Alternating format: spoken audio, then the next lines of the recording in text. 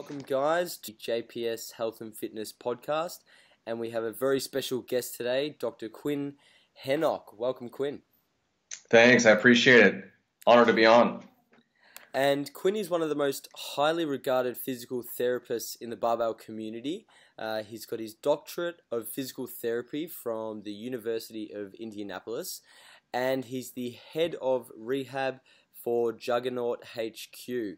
And in my opinion, as well as most of the lifting community, he's internationally recognized for his skills in physiotherapy, as well as his ability to get athletes back in the gym lifting pain-free. So I'm very excited to have Quinn on today and help bridge the gap between rehab and what we do in the gym. And I couldn't wait to get him on the podcast. So thanks very much for your time today, Quinn. Yeah, Jacob, thank you. I appreciate the intro. I'm not sure if half of that is true. I definitely am at Juggernaut HQ. All the other accolades, I'm not sure of. Still trying to learn in this thing, but I definitely appreciate it, and I'm looking forward to tackling some tough questions. Awesome. And one of the first things I wanted to talk to you about today, Quinn, is what makes a good healthcare practitioner, because there are a multitude of different methodologies, disciplines, qualifications that exist in the field of rehab. So why did you choose physiotherapy instead of some of the other disciplines? And what are the qualities you believe to be critical in making a good practitioner? Yeah, I picked physical therapy not because I thought necessarily that it was better than anything else. I honestly wasn't aware of a lot of other professions out there. I didn't really know what osteopathy was. I didn't know, I had experience with chiropractors, but what I wanted as a strength and conditioning coach was the bridge of knowledge for injury rehab. Knowing now what I know about professions, I could do that. I could do the way that I practice now. I could be any title. It doesn't. The title is just that. It really doesn't matter. A physical therapist and a chiropractor, an osteopath can do the same things. It just their schooling may be a little bit different, geared towards certain biases, but it's all within similar scopes. Now, osteopaths are actually considered medical doctors, at least in many circles. So they actually have far more reaching scope than I do as a physical therapist. I don't write prescriptions. I don't give any types of injections. I don't order imaging. I really. Yeah. The diagnoses that we make are very general, tendinopathy, rotator cuff impingement, all these kind of garbage terms. We're more of just, I always say that myself as like a glorified strength coach, because I really just end up finding the loading strategy that I can get this person back, and get them conditioned again to their goals, whatever that may be. But so I chose, as a more naive person when I was, 21 or 22, I chose physical therapy because I thought I imagined that I was going to be, 3 years in the Nike rehab center, and I was going to be, LeBron James's physical therapist, his student. That's not the case, as a lot of us know, have gone through the programs. You're trained to be a generalist, but I chose physical therapy for more of the movement bias as to what I thought. Now, to your second question, like what makes a good practitioner, there's no book or there's no golden rule, and so I think I'll kind of I'll spin the question in regards to what I do and kind of what guides me. And that's by no means saying that I'm a good practitioner, but I will explain kind of what I do, what I don't do, and the reasons behind it. I think the quality of continuously seeking information from reputable sources is a good quality to have. I think those sources should be, for the most part, peer reviewed, scientifically referenced resources. I think PubMed has been my best friend the last few years, and what I've gotten away from a self-education standpoint is the reading of blogs. I try to sift through the internet as quickly as I can, which is funny because I've based most of my career on social media, but the information gleaned, I try to make it from peer-reviewed sources, and I take that and I try to drive it into practice.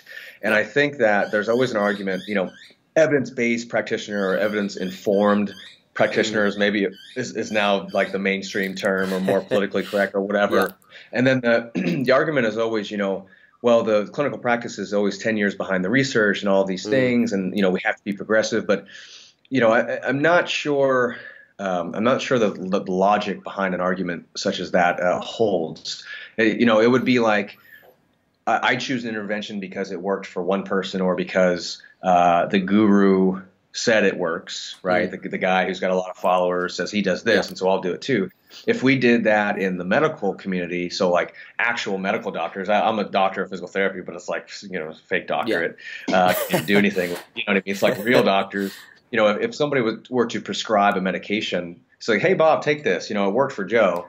We don't really know what it does, but it worked for a couple guys down the street. So just take it. We'll see what happens. It would just, that's laughable. That would be malpractice and people could die. And so I think because in the rehab community, in these allied health professions, such as physical therapy, it's not usually a life or death situation. Yeah. We can experiment with these like new gadgets and all these things. I think that it becomes a little bit more complacent. But, I don't think if we are to be taken seriously in the healthcare field and to have the perception from the public that we want, I think that we need to be a bit more stringent with the interventions that we choose. And that's in, evidence-informed practice. And so I think a quote unquote good practitioner or a nice quality to have is using the evidence to inform your practice and also to tell you what not to do or to hold off on until we get a little bit more information. If 10 years, if we were behind the research by 10 years, that's kind of what they said about kinesio tape 10 years ago. A colleague of mine in PT school who's got a few years on me, he said that when he was in physical therapy school, they were just introducing kinesiology tape and that just whole idea. And in school, they were taught that the blue tape had a cooling effect and the pink tape had a heating effect, right, with obviously no evidence to back that up. And so thank goodness that we have research to just debunk that kind of nonsense. And so it's like when you really look at it, like logically, it's actually flip-flopped. We should use the evidence to, if something is not substantiated, then maybe you'll hold off on it. Just think of the medication. Like I'm not going to prescribe you these meds until I know exactly what they do, or I can at least explain to you the mechanism. And so that's kind of what drives me currently. I think that's a brilliant way to practice in any profession, whether you're in the allied health or you're a strength coach, being evidence-based and having an understanding of what the science is saying in terms of guiding practice and then basing that on your own experience within the client's needs. I think it's a fantastic model, and all practitioners should look to that to some degree. And you've mentioned in the past that physical therapy is just a license, and as a result, there's no standard operation of procedure or science, as each school teaches a different bias and so forth. So you mentioned the kinesio tape. So what are some other signs that a physical therapist isn't evidence-based and are engaging in voodoo pseudoscience practices?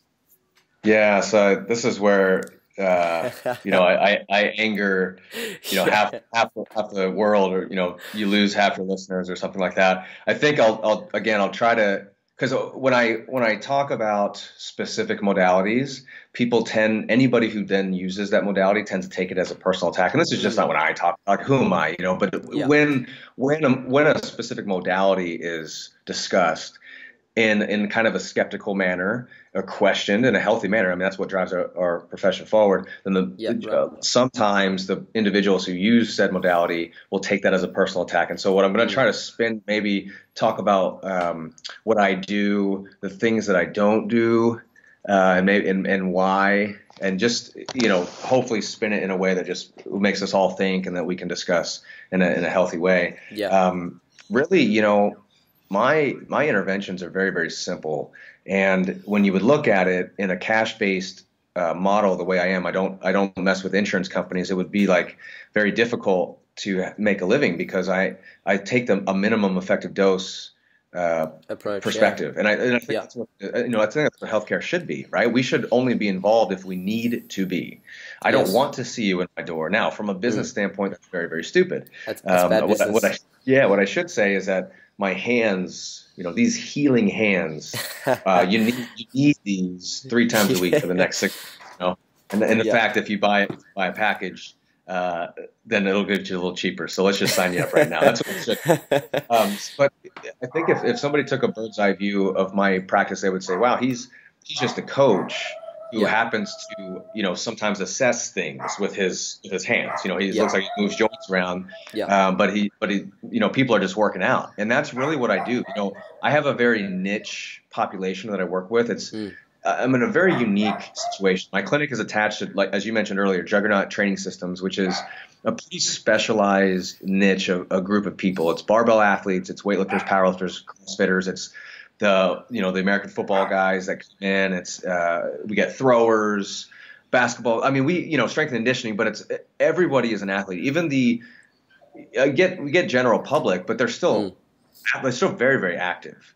I can literally think of 2 people in the last 2.5 years who were family members of one of the athletes that we were seeing, who came in my door and who's like not really into working out. We just needed to work on some stuff for daily life. And so I'm in a very niche population. And so I think that's what biases my way a little bit. But my perspective or my go-tos are education, for one. Let's talk about why you are in the situation that you're in, and usually that corresponds with some programming errors. And so it's very important that I understand programming variables, and like strength and conditioning programming, and because that's usually what the problem is. It's like, you tried, your knee started hurting 3 months ago, and that's about the time that you started doing small off, strong lifts, and your 6-day-a-week weightlifting program all in one. You know what I mean? It's like, there's nothing I can do for you, bud. We gotta just make that modification. You overdose, obviously. And so that's number one, is putting things in perspective. And that's not very sexy, but it's extremely important. The education, the setting expectations is extremely important. From there, we've got to look at acute versus chronic issue. And so if it's something that's been going on for a long time and there's not an active inflammatory state, we're probably going to be pushing things a little bit in regards to, let's find what we can train. This is probably something that's in your head more so now. You've been thinking about it. It's been a year, it's been 2 years, or it's been several months, and you've missed a couple meets, and you're healed, but there's still some of that sensitivity, both mentally and just kind of that chronic sensitization. So, but we're looking for loading strategies that we can impart right away. And it's really the same with an acute phase. It's, let's let Mother Nature do her thing. And, let's see what we can train in the meantime. And so it's very much so exercise modification and trying to find ways to get a training stimulus without exacerbating the exact issue that came in for. And that's essentially what I do. I don't, if you name a modality or an entity or like a school of thought, I probably don't do it. There's dry needling is not even allowed in my state. So that's out regardless. I don't have to worry about that. I don't do cupping. I don't use the instrument-assisted soft tissue. I've done all. I have experience with all of these things. Yes. I do very little. I choose not to do a ton of manual therapy because the goal for me is to shift the locus of control to the athlete. I don't want to create dependency. Yeah. And I much more so enjoy coaching people through and getting them out of there. There's other practitioners that they're niche and they enjoy the other side of it, and athletes can go to them. And we have that in-house here at Juggernaut, and so it's totally fine. The reason I don't use a lot of that stuff is because based on what we know right now with the literature, there's not a great way to differentiate why we would choose one modality over the other. And it almost comes down to whatever your personal bias is or whatever course you decided to go to first. If you're Joe and you just happen to go to an instrument assisted soft tissue course first, that's going to be what you say works. If you liked it, Bob chose to go to a dry needling course, and so that's what he says works. And then Joe and Bob are arguing about which is better, but neither one can actually differentiate the two. The mechanism of why of why something works is very important. And if we cannot explain or differentiate why we would use a modality over the other, go back to medication. Why am I going to pick the blue pill over the red pill? Exactly. As it stands now, the blue pill and the red pill give similar outcomes, but we don't know why. We don't know the mechanisms. And I think that's maybe not dangerous to the extent of life and death, but I think it's dangerous in regards to healthcare costs and creating dependency, on said treatment. So I stay away from that stuff. And until there's a better explanation and not just this blanket statement of some type of neurophysiological, outcome, I'm giving you a sensory input. It's a neurophysiological realm, which I completely agree with, but that's almost a cop out. It's almost a safe place for people to go. And as I said, there's no way to assess and say, oh, I need to use a tool, a metal tool for this, not a needle. But in this case, I need to use a needle and not the tool. There's really no way to differentiate. And so I stay away as of now. Always reserve the right to change my mind and progress, and hopefully have not hung myself up too much into my bro bias of just get them strong. And if compelling evidence to the contrary presents itself, I will certainly consider it. Yeah. And one of the things that I guess makes you an exception to the rule in terms of most practitioners, Quinn, is you have quite an extensive lifting background yourself, as well as being a strength and conditioning coach. Unfortunately, not all physical therapists and practitioners do have the experience that you have in the gym. So how advantageous is it for physical therapists to have that experience? And then why is it important to speak the same language as athletes when you're treating them to get buy-in and that trust for the rehab protocols and the process to getting them back to their best? Yeah, I think the last part you hit on is just the creating buy-in, creating, setting expectations. So another colleague has always said, the best thing that I can do the most important thing I can do to get a good outcome is to just help the patient like me. I want the patient to like me as a person. Like I want us to be buddies, and things are much more likely to stick. They're going to be much more likely to adhere to the program. Because you could have the perfect intervention or the perfect program, but if they don't buy in and they don't like you, as a person, then it's not going to work. Or it's going to be much more difficult. And so I think it depends on the population, to your question of how important it is to be a PT who lifts or a practitioner who lifts. I think it depends. If you treat, just 70 years old and up and nobody cares about that, then it probably doesn't matter. If you're treating athletes on a daily basis, especially in my situation where we're treating barbell athletes, and so the training is the sport. It's a very unique concept. That population is very unique because every day they're doing their sport. It actually makes it kind of easy because it's very predictable. Somebody goes out on the football field, I don't know what's going to happen, but you're going to snatch a clean and jerk. All right, I know those positions. That's controlled environment. Yeah, totally. Having done that, and so I am. The athletes here at Juggernaut are incredible. I have as much lifting experience as most of them, but just not to the level. But I think it's one of those things. It's like they say, that sometimes the best coaches made the worst athletes, or the vice versa, or something like that. Probably my case. But I have competed in the sport of weightlifting for going on 7 years now. And then before that, it was I've done a few powerlifting meets. I even dabbled in competitive CrossFit for a short time. I'm a sprinter.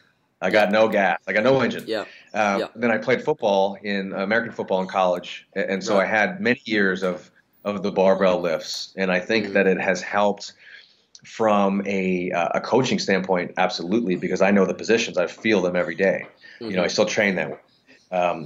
And so it's very easy for me to kind of fine tune and tweak positioning to change pain perception, because movement can change pain in the short term. If I can alter a position and that decreases your pain, well, great. We'll roll with that until Mother Nature does her thing. And it's very helpful now that I know the positions, and also having played football and competed in these sports, I've also been subjected to many of these similar ailments. And so with my experience personally, and then with knowledge that I've acquired in regards to adaptation and tissue loading and all these things, it makes for a nice combination, because we can make it as predictable as possible, which is what we want. We want to a systematic approach, and we want to be able Hmm. to create timelines and things like that. So in my situation, it's absolutely vital. And I think that it is important, still important to a degree for anyone who's going to work with athletes. And Yeah. it's very important for the public to know too that physical therapy school does not teach you that. Mm. I got like a half a lecture on the functional movement screen, and then like a lecture on integrated rehab or like higher level. It was not good. It's not their job. They trained us to be generalists. I had as much training in PT school to work in a hospital that I did in an outpatient, sports setting, and much more Yeah. so with the other one. I used my coaching background before, during, and after, and just self education with the literature to. And so if you have a physical therapist or another practitioner who has that background knowledge, they acquire that on their own, and that's a good sign. Yes. That's good. And that's why we developed the Clinical Athlete Network for practitioners just like that. Like It's we're trying to put fantastic. together, yeah, trying to put together those types of clinicians for the public to find, because they're not easy. Hmm. No, they're It's not. hard. Yeah, yeah. So I don't even remember your original question. I hope that No, answers. that was perfect. That was perfect. And I guess the primary reason people come to see a practitioner is because of pain. And pain is such a complex, subjective phenomenon, and defining it is so difficult. Can you shed some Yeah. light on how pain typically arises for athletes in lifting and some of the common causes of pain? Yeah, you mentioned that pain is complex, and I don't pretend to be a pain expert. Mm. I think just preface it by going and learning from guys like Lorimer Moseley, who's kind of on the forefront of pain. He's a researcher, and he also can take it and put it into digestible format. And I think that's a great place to learn. So pain is, as you mentioned, a subjective perception. If you're not conscious of pain, then pain does not exist. And I'm going to describe it the way that we understand pain now, and in my understanding of it based on guys much smarter than me. So think of pain as an output. Your brain interprets a sensation or an input as pain, and then I consciously feel pain. It's a danger signal. Pain is what's we've acquired is a perception we've acquired to stay alive, right? It tells us to stop doing something or to change in some Hmm. way. Now, nociception, I think, is what a lot of people is the word that I think people equate to pain, and they're not necessarily the same thing. And so nociception is an input.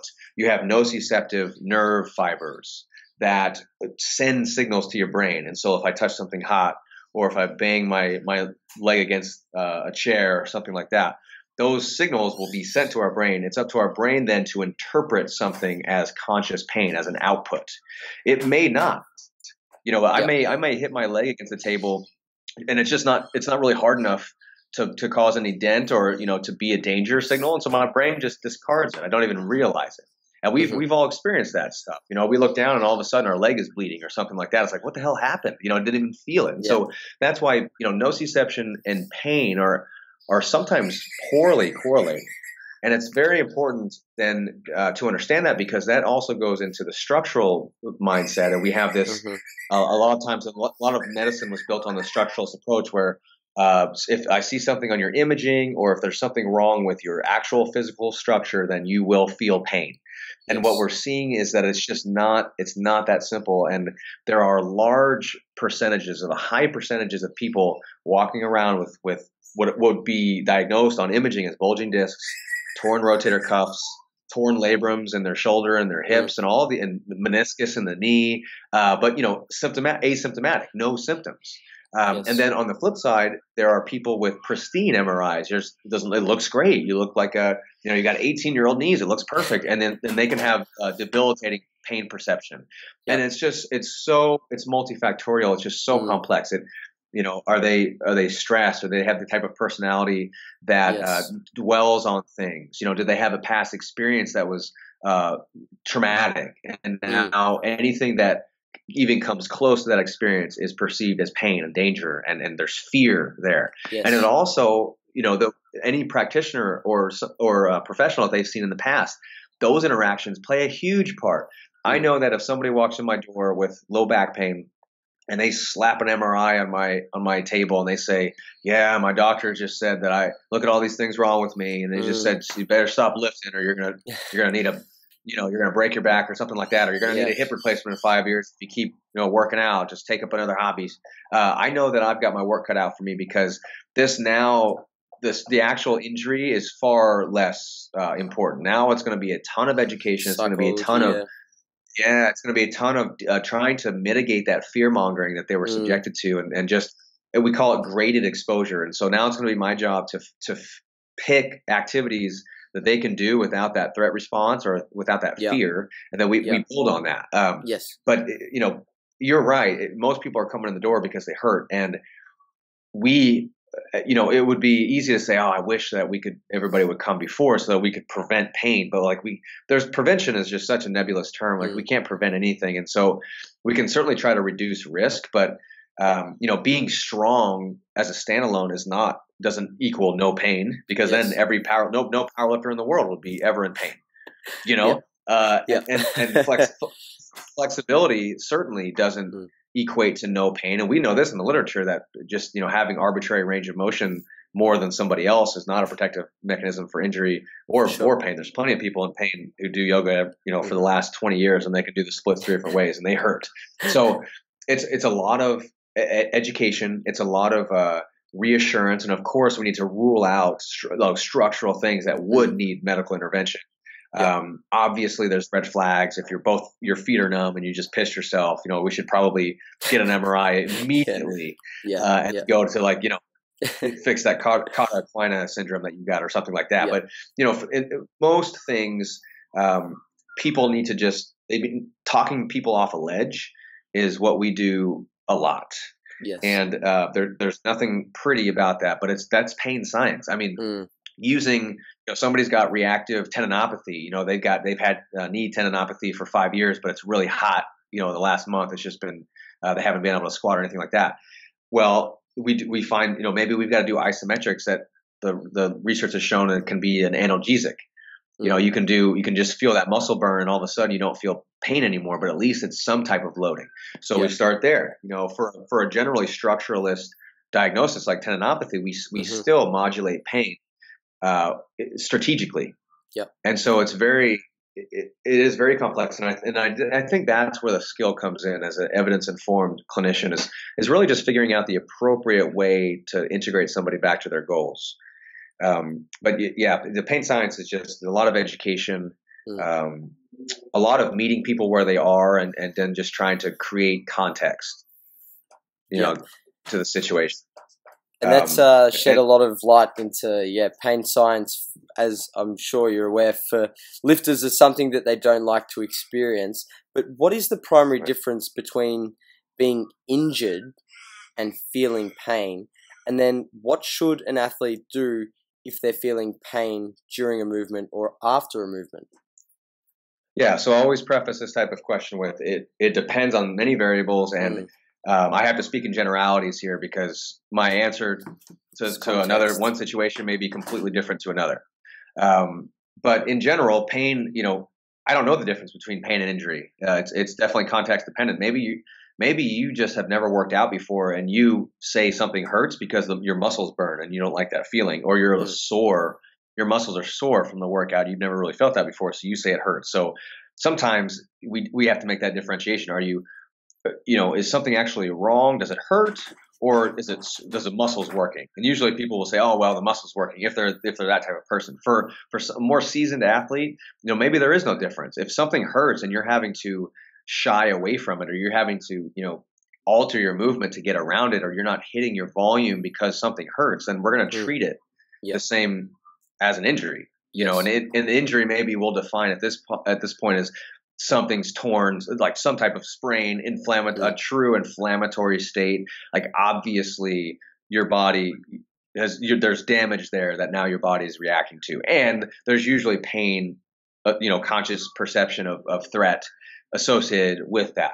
Sometimes there's not. There's no inflammation. There's no tear. Structurally, you're fine, but yet you still perceive this pain. A lot of times that latter scenario is maybe the first start.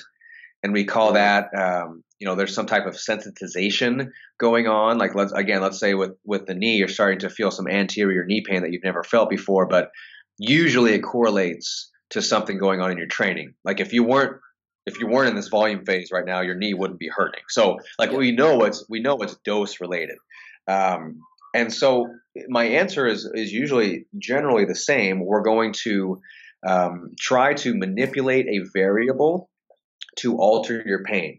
We have several variables. We have volume just in general. It depends on what you tell me. Like you say, like, my workouts are usually 4x8, 5x8, 8x8, but my knee only hurts on sets 6, 7, and 8. I say, okay, well, that's a fitness problem. That you're overloading, you're being sensitized once you fatigue, and so then we have to stay within your pain-free volume. We don't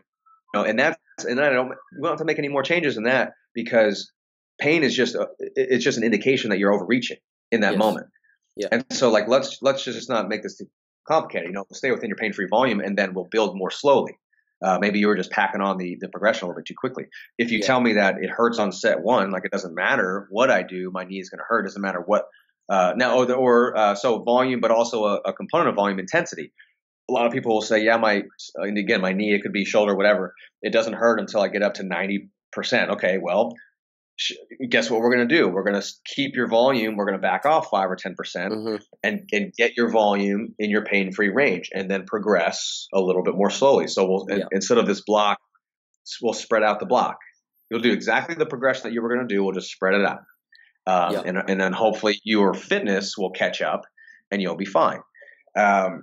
Now, what if they tell me that it doesn't matter about the percentage? It doesn't matter about the volume. It's going to hurt regardless. It hurts if I just move my arm. Well, obviously, then now we have to make maybe even a movement modification.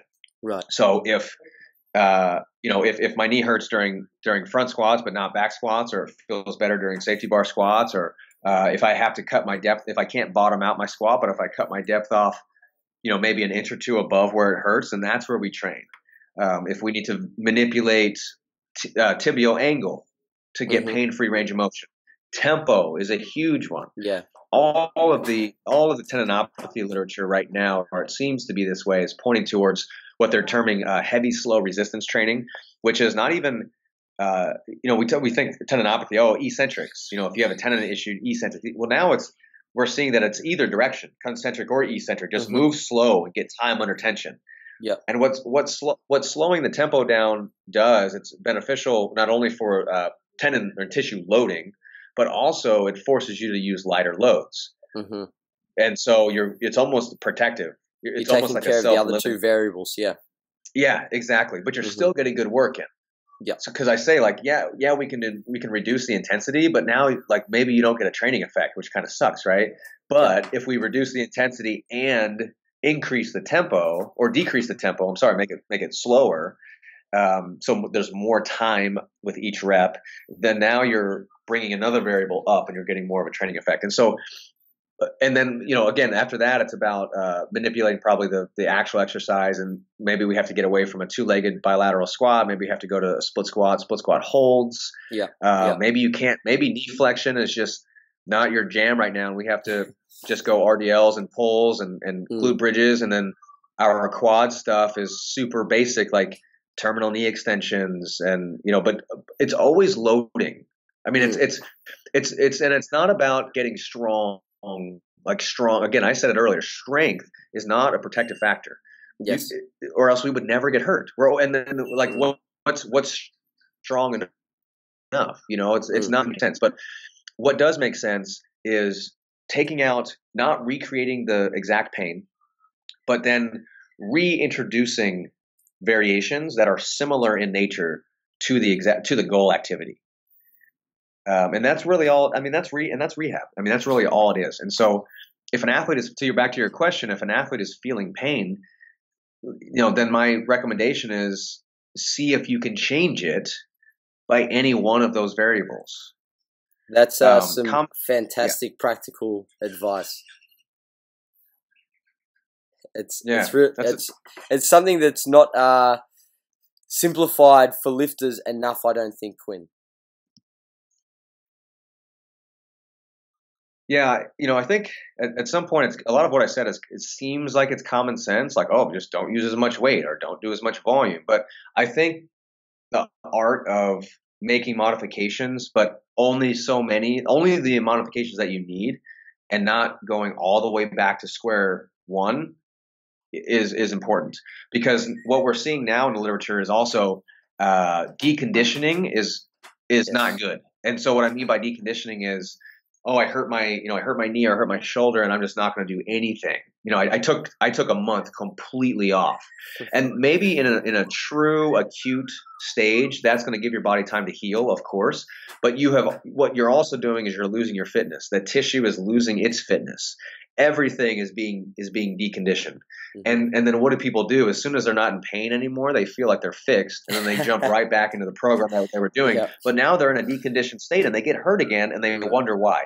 And then that's when people jump to surgery. They said, "Oh, I took a month off, Yeah. and I went back, and now it happened again. So shit, I don't know what I'm going to do." And it's just like, no, dude. Like, you skipped a lot in there. There was this whole like rehab thing Yeah. that you didn't do. And so that's what we're seeing now is like, let's protect the injury, respect your pain perception, because if you tell me you feel pain, then you feel pain. I'm not going to argue with your perception, but we are going to see what we can train in the meantime, because Mother Nature should take care of things if we're not being an idiot. Now, if it's more chronic in nature, now we're dealing with some centralized mechanisms there. It's not just structure. If it was structure before, now it's definitely not just structure, as far as like chronic, months on end, years, feeling the same type of pain. Those things are much more slow to progress, but the guidelines are exactly the same. It's the success and the outcomes just take a lot longer, and there's more peaks and valleys. Awesome. And something that I guess is hard to identify for athletes without, x-rays and other things like this, is whether or not they have a structural abnormality that is simply something they cannot change versus a functional issue. Now, can you explain the difference between a structural issue versus a functional issue, and how do athletes go about identifying whether a movement limitation is structure or function? There's really no good way to explain that over a podcast. I mean, those types of things definitely require some type of an assessment, but you've got to ask yourself, like, we get a lot in the sport of weightlifting, which is a snatch and clean and jerk. We get a lot of people that will say, my shoulder, or I feel like my shoulders are tight, meaning like I say in a snatch, meaning they feel like they can't get their shoulders all the way over their head to get that bar back, behind their ears where they want it for their overhead squat. And then so I always ask the question, okay, your shoulders feel tight during the full snatch, meaning you catch it in a full squat, but how is the power snatch? How do your shoulders feel during an overhead press? You're just like, oh, well, a power snatch, my shoulders feel fine, but it's the full snatch that all of a sudden they get tight. And so you've got to think about it logically. If you have the shoulder structure for a power snatch, the shoulders are not the issue. It's like people blame the elbows too. They say my elbows don't lock out when I do an overhead press, but if I do a snatch, they lock out great. If I do an overhead press, they bend, and so it must be an elbow problem. If you've got the elbows for a snatch, you've got them for an overhead press. And so you've got to think, try to get the joints in the positions that you deem, and you will have to probably change the actual exercise. But if the joints get into the positions during one variation, you've got the same joints for the more complex variation. What is likely a factor is maybe there's another joint structure that's a limitation, but what's more likely is that there's some type of motor skill acquisition deficiency that you have not addressed. Like, so I mentioned the snatch is a very complex movement pattern, and just because you can't receive the bar where you want it doesn't mean that something's tight. It probably means you haven't practiced the snatch enough. Maybe you need to do more snatch balances. Or like another example is like, well, my overhead squat depth is good, but my snatch depth, my hips get tight. My hips are too tight to snatch. But if they get down there during the overhead squat, then it's not your hips. It's something that's happening during the skillful movement of the snatch where you're disconnecting, you're putting the brakes on. So for the hips, for example, if you have a variation that you have better mobility than another, then the joints go there. So like if you can goblet squat your face off, but then when you go real super heavy back squat, all of a sudden you feel like your hips lock up. Well, you're probably not strong enough, and you're locking yourself down into a different position. Yeah.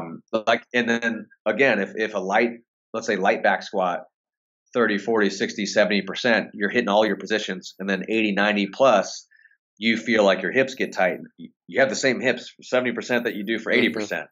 There must be some type of positional change because the weight is heavier and you haven't trained yourself to hold the same position, tempo, motor skill. So as a general rule of thumb, try to change the variation to get your joint into that position. If your shoulders feel tight with a barbell strict press, grab a dumbbell or a kettlebell and drive a single arm press and do that on both sides in between your heavier barbell sets. Like actually load the variation and the position that you're trying to get into, but just use a regressed strategy.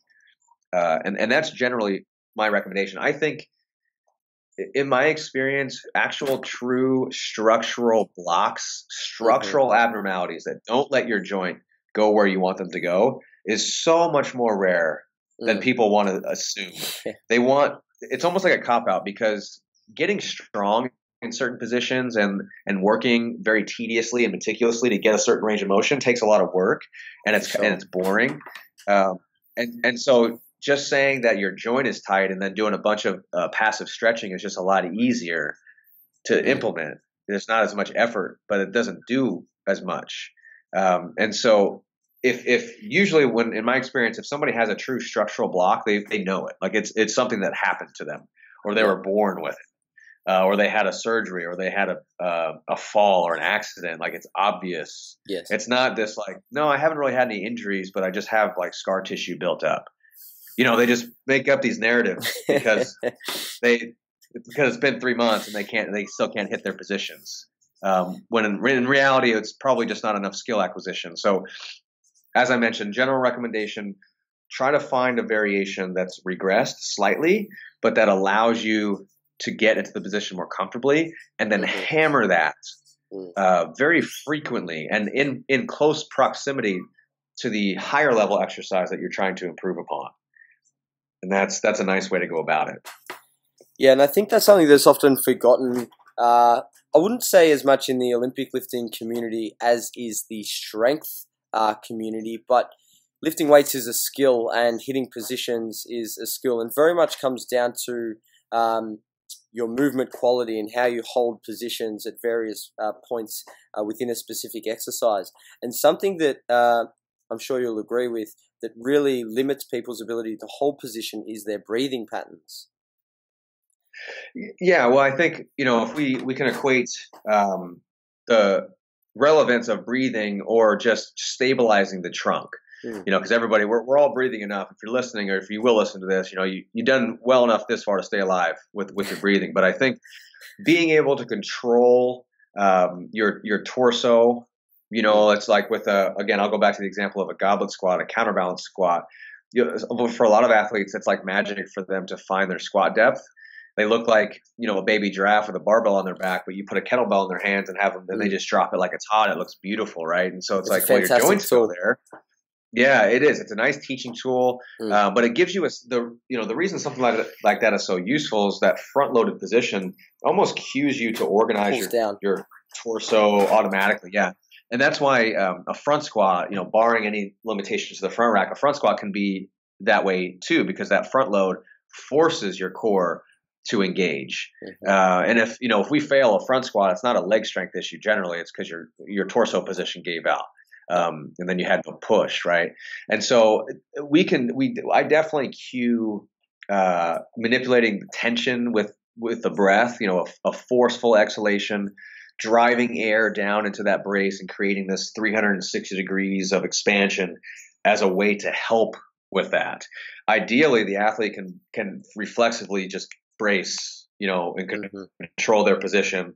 Because go back to like a snatch or clean and jerk, the movement's so fast, you're not thinking about that. Or a rugby player, soccer player, football player, if they're on the field, they've got no time to think about their breathing. Their body just has to react. But in a controlled setting like a gym, it can be nice to practice that stuff with some slower, more regressed positions, and you're practicing maintaining tension and being able to create some force with an exhalation and an inhalation. And, even if you're not wearing a weightlifting belt, pretend that you're pushing against the belt in all directions.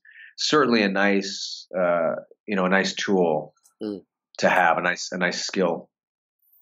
For sure. And I think that's something that most people in the current trend have forgotten, is the importance of stability. We get so caught up on mobility and mobbing joints that we often forget how important stability is. But something else I wanted to pick your brain about, Quinn, was the tightness versus stiffness debate. And obviously this is very much semantics, but how do you differentiate between the two? And do you approach treating tightness differently to treating stiffness?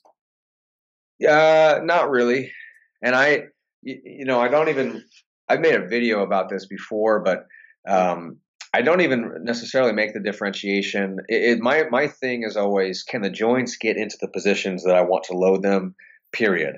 Now, let's say it's the shoulder, and the goal is to press overhead, and I lay them on their back. I want to make sure their joints go there. It would be nice if your shoulder actually went there, if your joint actually rolled in that position and, could show me the potential. And that's kind of how I define mobility, is just the potential of your joint systems to achieve a position. And so if I lay you on your back and your shoulder just flops over your head, both sides, I know your joints go there. There's no restriction. Yeah.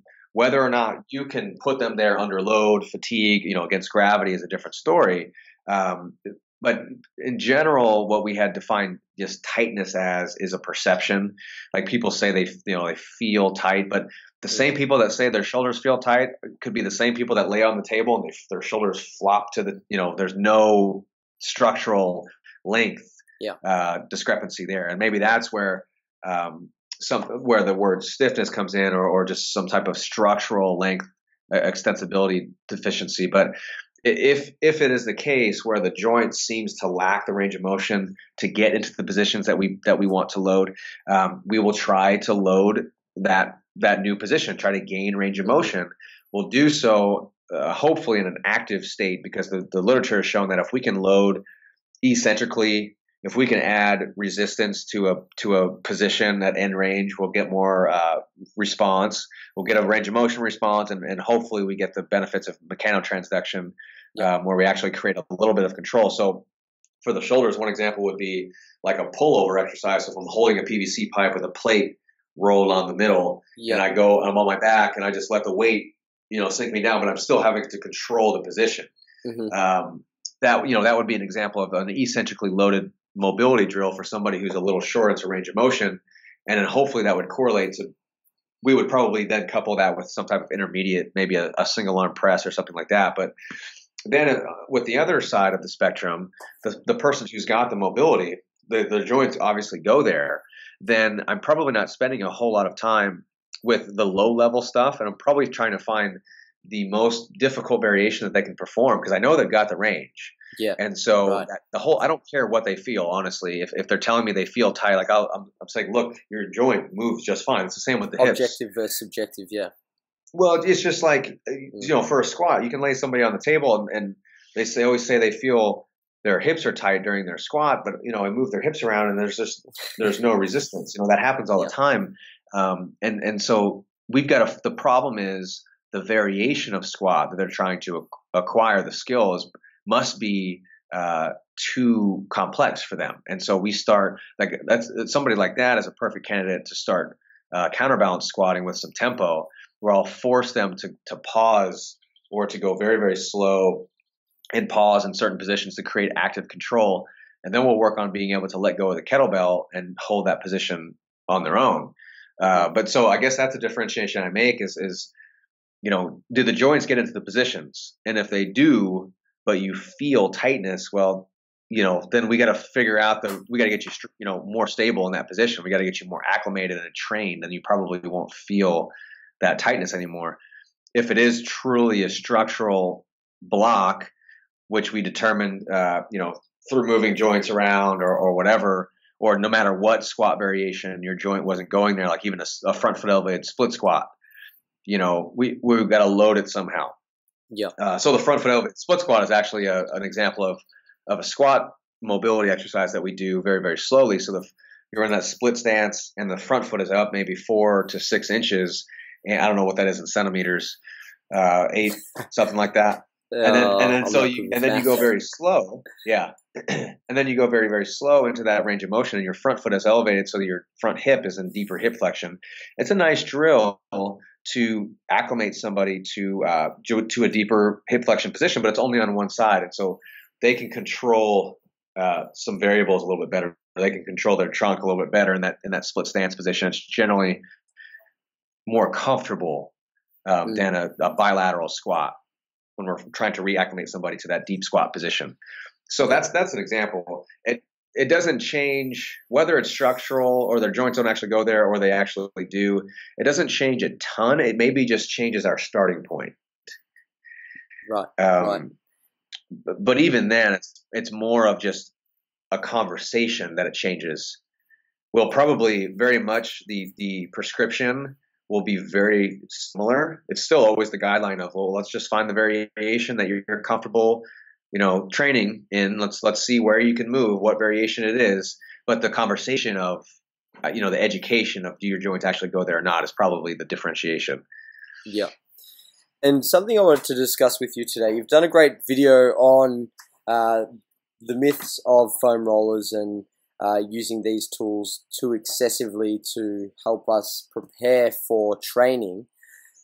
How important is mobility and activation drills for physical preparation in the big lifts? And do people spend far too much time doing these kind of things as opposed to practicing the skill of the movements that they're going to be then performing in their training, in your opinion?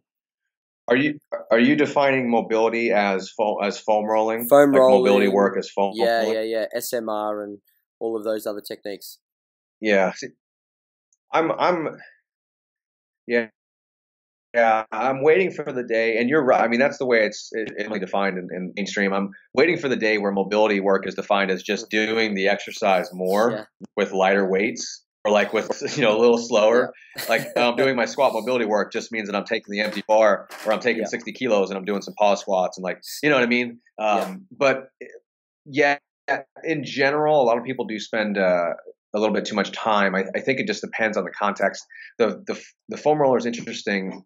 What we know now is not a whole lot, but what we think we know is that what the roller doesn't do, and it doesn't seem to be plausible that the foam roller can break up your collagen tissues. Mm-hmm. And you mentioned I made a video on this, and I'm sure it'll be just beat the dead horse for anybody.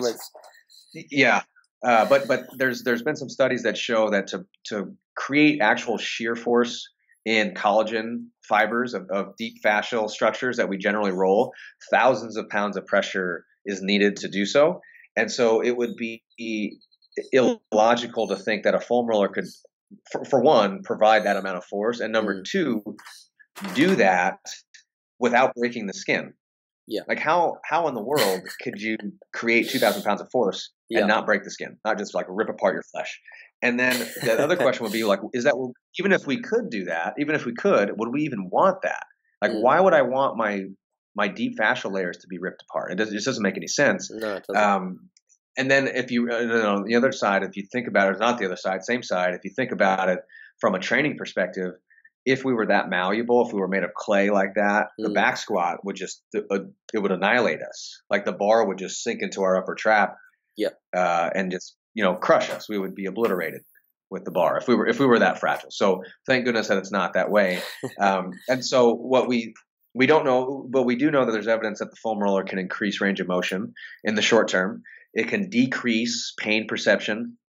It can, and pain threshold. So your tolerance to it can do like a pinprick or poke you, and it would be painful. And if you foam roll, then it's not as painful anymore. What's interesting is that lots of stuff can create that short-term change. I mean, just jumping on the exercise bike, doing more of getting actually warm, drinking a cup of coffee right before you train. I mean, seriously, there are so many things that can just give you a short-term pain perception.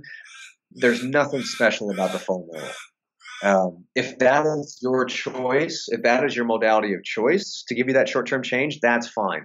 I much prefer if I know that a dynamic warm-up, which I do because the literature says that a dynamic warm-up can give you the same range of motion improvements as a foam roller, then I'm going to pick that because I can get my skill acquisition there. Like I can do the empty bar.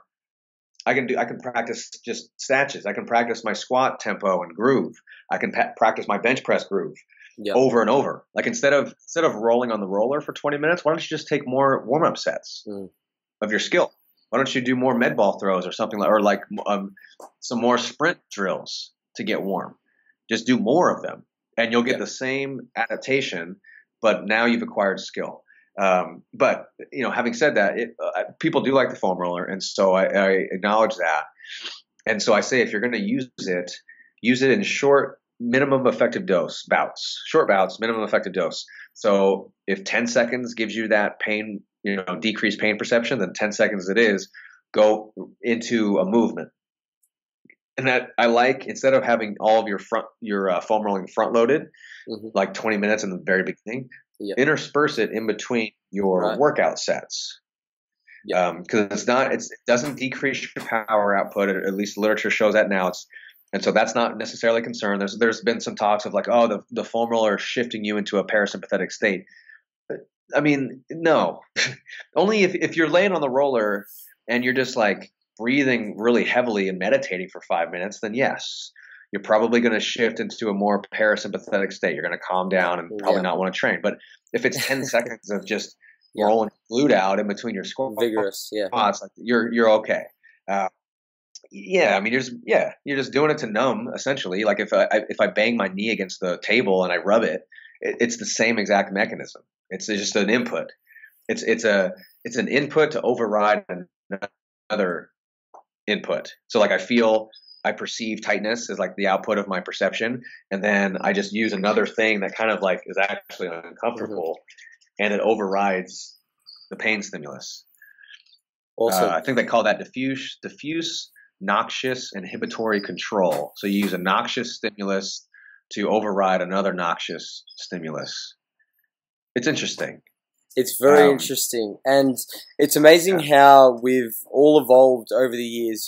I've seen so many people go from spending, countless hours on a foam roller every day to now not even using it because they heard one piece of, literature say that it's, not as effective as what we once thought. And, I often think, as you alluded to, the answer lies in the middle. Yeah, I mean, and we all make that mistake. We go crazy. It's this whole and we just listen to people blindly. I think it's definitely something because I was the guy who was warming up for like an hour and a half even before he was touching the bar. I was hooking a band up to every joint in my body. I was foam rolling everything. This was not that long ago. 4 or 5 years ago, I was singing a completely different tune. Maybe like 6 years ago, but it was the opposite. I mean, it was literally the polar opposite. But I learned very quickly because that's generally what science does. Is it like, oh, this isn't working? Like, why? And then you learn the mechanisms, and now it makes perfect sense. You're doing things that are actually going to elicit a response. Otherwise, it's also low level. It's just not going to change anything. That's why if a foam roller was permanent, you wouldn't have to do it all the time. It would have broke up your tissue, and that would be that. But it's this kind of perceptual thing that I don't want to hang my hat on that. I want to hang my hat on things that actually change my physiology and give me fitness. And if something like a foam roller can be interspersed in there as just, something to give me like the 0.25%, which is probably a lot more mental than it is anything else. Okay. Yeah. But I think people spin it. They spin it the opposite way. The other way. But it's like you said, somewhere there's something's happening. But that they've shown that. It's just that, as I mentioned, there's a lot of things that do the same thing, and so it's your choice what you choose. Yeah. Awesome. And my final question for you today, Quinn, is you spoke about how if we stop training completely, we become deconditioned and we lose our fitness.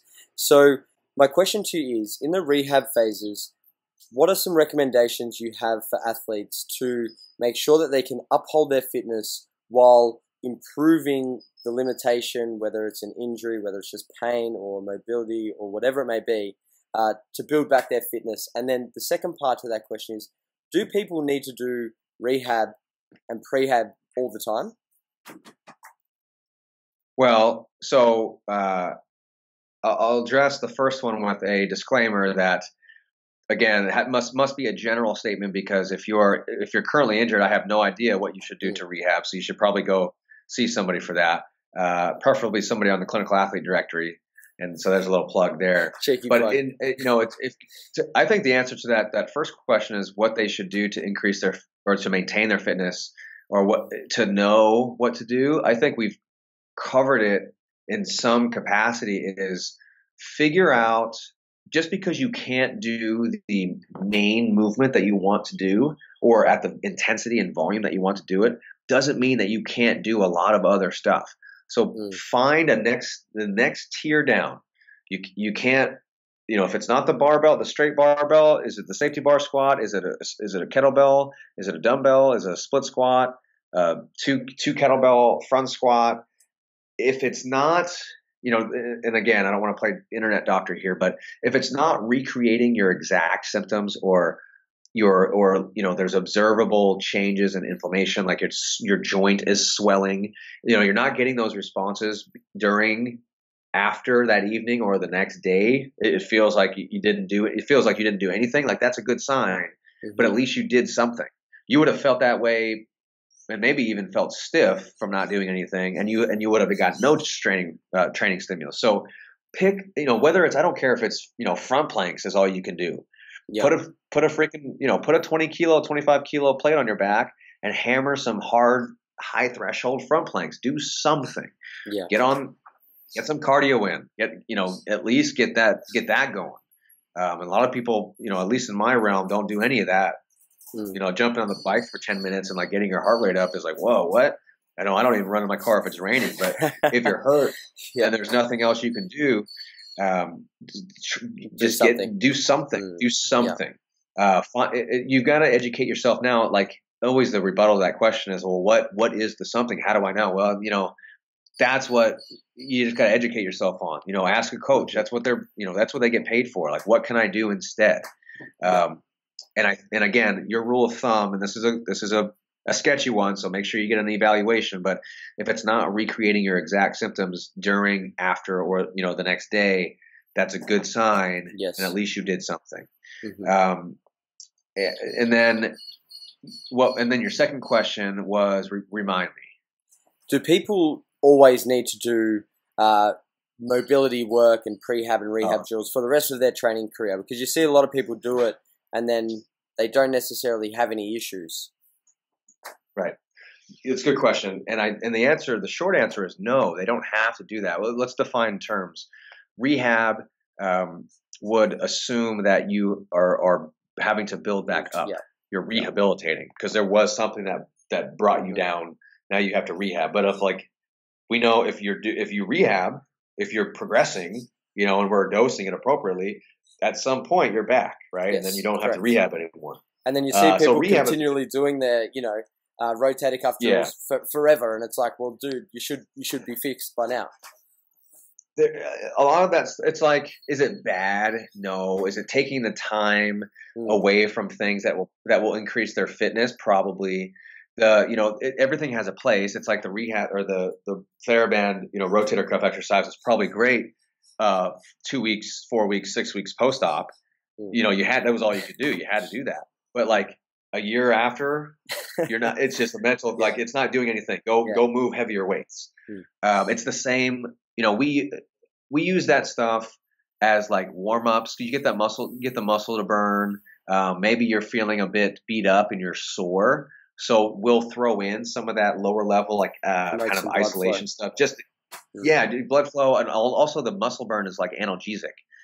You just feel better. That's the same with like clamshell, glute bridges, all these super low level exercises.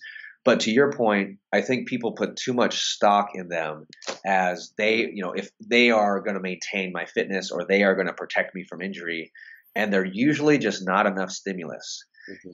If we use them, it's number one, that's all we can do at the moment because we're still rehabilitating. you're in a stage where you're just so jacked up, we can't do anything else but a glute bridge or a clamshell. Yeah. That's fine. That's where we are. The goal is to move away from that stuff as soon as possible. And then we reintroduce it maybe to teach a pattern, like to give you, so I want to work on my deadlift lockout, or like, let's do some really like focused glute bridges between your warm up sets of your rack pull, because we're practicing a motor skill. But but that's different than what like the question that you're asking is like injury prevention. That's probably not the case. Probably not. Yeah. The deadlifts are what are reducing your risk most likely. Being strong and resilient and fit. That's your injury reduction program right there. And then the prehab is an interesting word. I think that's a buzzword that's a bit misused as well. Prehab in the rehab in our field is a specific thing. It's the exercises and the training that you do before a surgery. It's your prehabilitation. Rehab is after the surgery or whatever. But like, let's say somebody tears their ACL and their surgery is not for another couple months. We're going to do as much as we can, and that's our prehab. We're going to squat, lunge in some capacity. We're going to train the glutes and the hamstrings and the quads as much as we can. That's prehab. That's true prehab, and it's the way it's actually intended to be used in that term. But to your point, everybody kind of like corrective exercise, Ys, Ts, Is, clamshells, crossover symmetry, lists of all of these rotator cuff stuff. That's prehab now. And I think the pre has this assumption that it's preventative. Yes. And that's just not the case. The fitness, higher fitness qualities, strength, power, speed, stamina, cardiovascular, just capacity. Those qualities are what seem to reduce your relative risk for injury. Mm-hmm. And those low-level exercises are just not eliciting stimulus for that. It's just not. They're great to get moving, and they're great to sometimes teach a position, and it's like a starting point. But yeah, I think it's a similar conversation with foam rolling, where instead of putting in the hard work and the stuff that like is mentally and physically taxing that you actually have to recover from, we try to fill it with a bunch of the easy stuff that's like a little bit hard if you do a ton of it, but not really. And then we hope that does something. Yeah. Awesome. Well, that was a very informative discussion, Quinn, and I can't thank you enough for joining us today and sharing your knowledge and experience in the world of rehab and physical therapy. Thank you very much for your time, and we'll speak to you next time. All right. Well, I appreciate it, Jacob. Hopefully we don't have like picket fencers outside of my office ready to hang me up, but it was great. Thanks for asking all the good questions, and I thoroughly enjoyed it. So I appreciate it. Thank you, Quinn.